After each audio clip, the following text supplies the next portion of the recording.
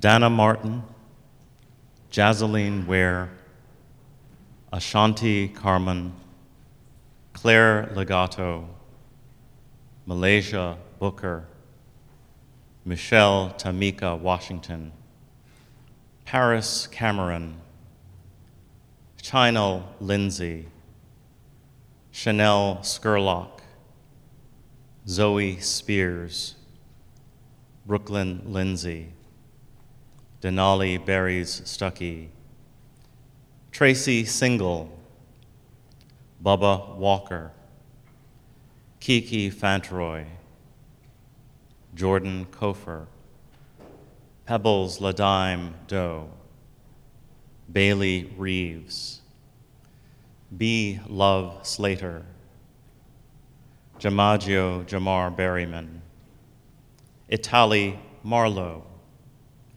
Brianna B.B. Hill, Johanna Joa Medina, Laylene Polanco, Evelyn West, and more.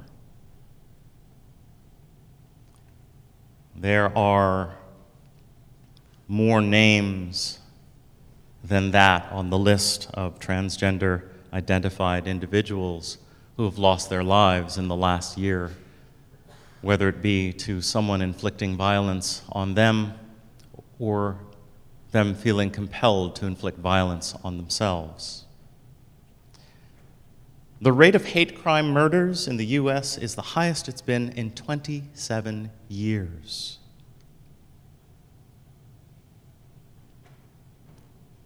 The FBI's definition of a hate crime includes criminal offenses against a person or property motivated in whole or in part by an offender's bias against race, religion, disability, sexual orientation, ethnicity, gender, or gender identity. 37 states do not include gender identity in their anti-bias statutes.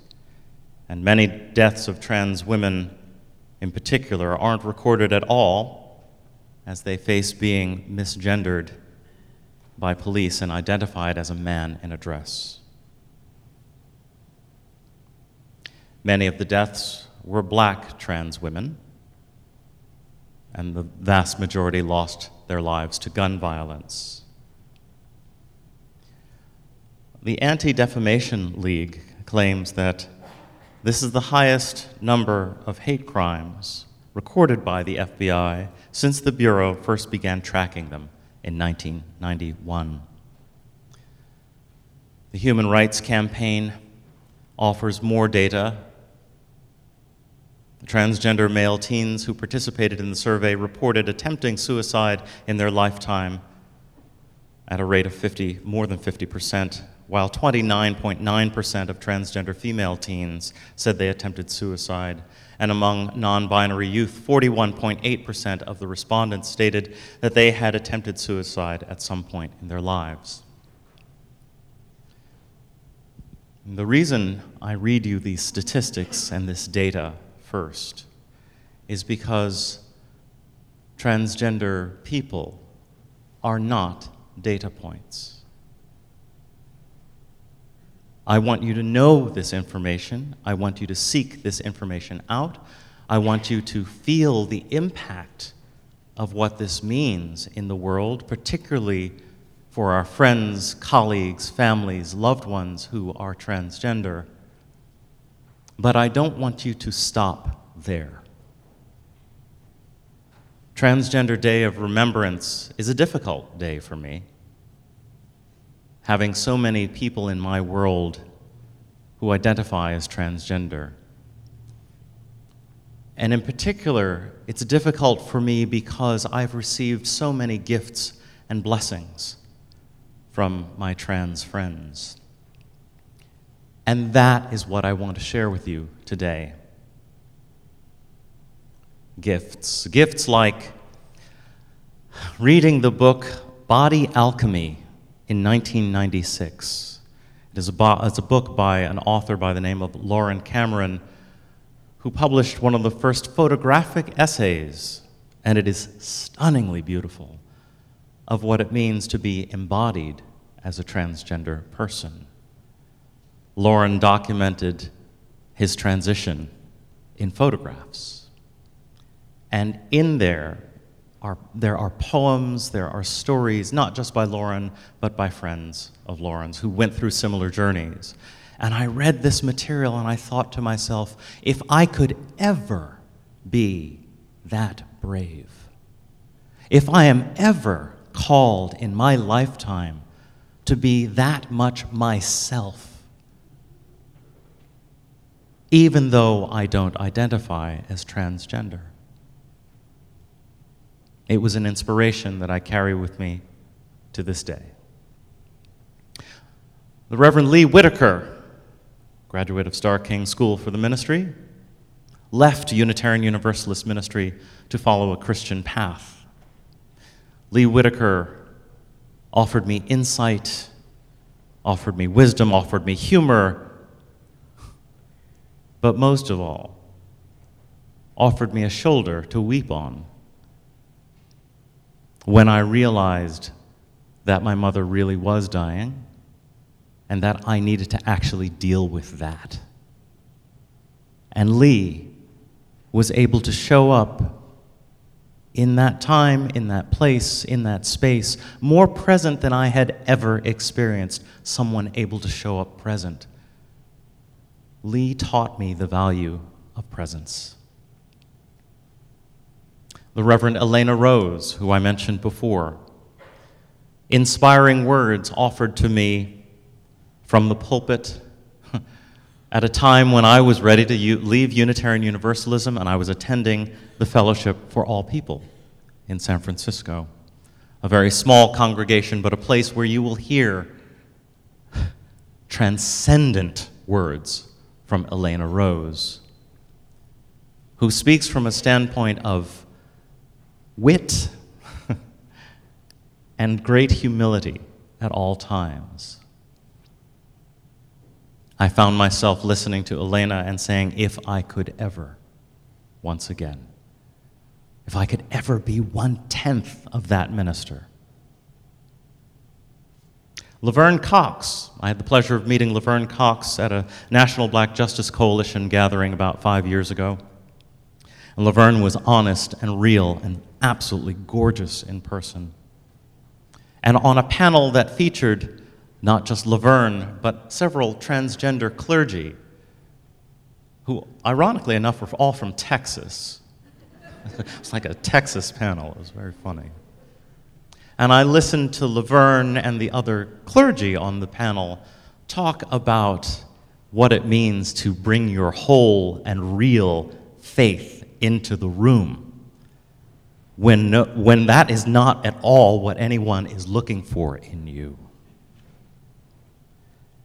And I recognized there again was a lesson for me to show up as myself.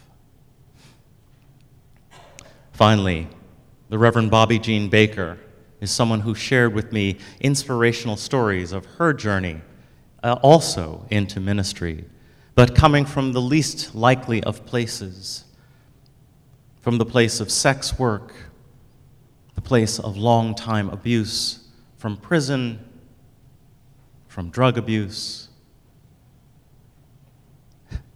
And she reminded me that we all have that stuff in one way, shape, or form. And she said that every time she goes out into the street, because her ministry was all about going into the street and talking to folks who were in the same place she had been, she doesn't approach them as, I have something to give you. She approaches them as if they have something to give her. Tremendous, tremendous ministry. When I received the news that the Reverend Bobby Jean Baker had died, I was horrified. But then I learned that she had been killed in a car accident, and there was this weird moment of relief I had.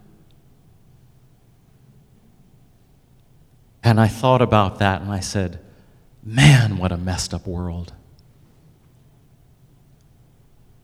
Her community, including me, still grieves her loss.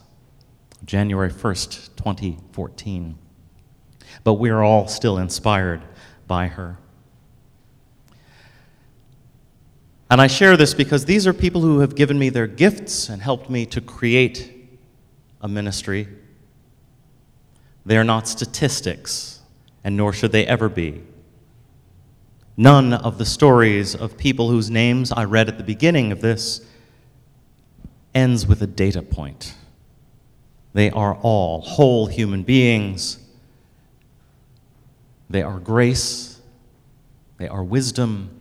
They are insight. They are courage. They are strength. They are humor. They are beauty. They are love.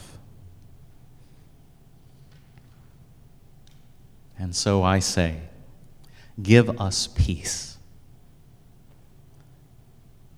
Give us gratitude for the gifts we receive from everyone. Gratitude for those gifts without judgment, without condition. Give us peace and end the war on embodiment. We all have bodies. They are all different, and that is the celebration in itself. End this war. Give us peace. End the expression of difference through violence. We've seen again this week someone who was struggling between their world and how they felt in it and used a gun to resolve it. But it is more systemic than that, and I've spoken about that at length. You know what I'm talking about. We can end violence in this world. Give us peace. Take away the pain that leads to self-harm. Let us not leave it in a place of stigma. Let us not leave it in a place of shame. Let us not leave it in a shadow. Let's bring it out into the open, recognize that we all have pain, and that the less we feel we're journeying alone, the more we might be compelled to stick around. Give us peace. God, give us the gift of peace. We are born with a divine peace in our hearts, and it is the place to which we must ultimately return, yet we fight against it every day.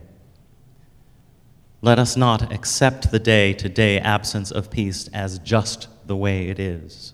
Let us not accept the day-to-day absence of peace in our world, the road rage, the impolite exchange on the street, the dismissive ignorance of those in need, because the minor grumblings pave the way for the larger dissatisfaction. The intolerance sometimes may lead to the hatred of the other, the hatred of the self, the hatred of life. Whether we find it through prayer, meditation, medication, or therapy, we must have peace. Each of us holds one part of this joy, one piece of this joy, a piece of the grace that can be the world we seek if we have the perseverance and the patience to go there. Give us peace. Give us peace.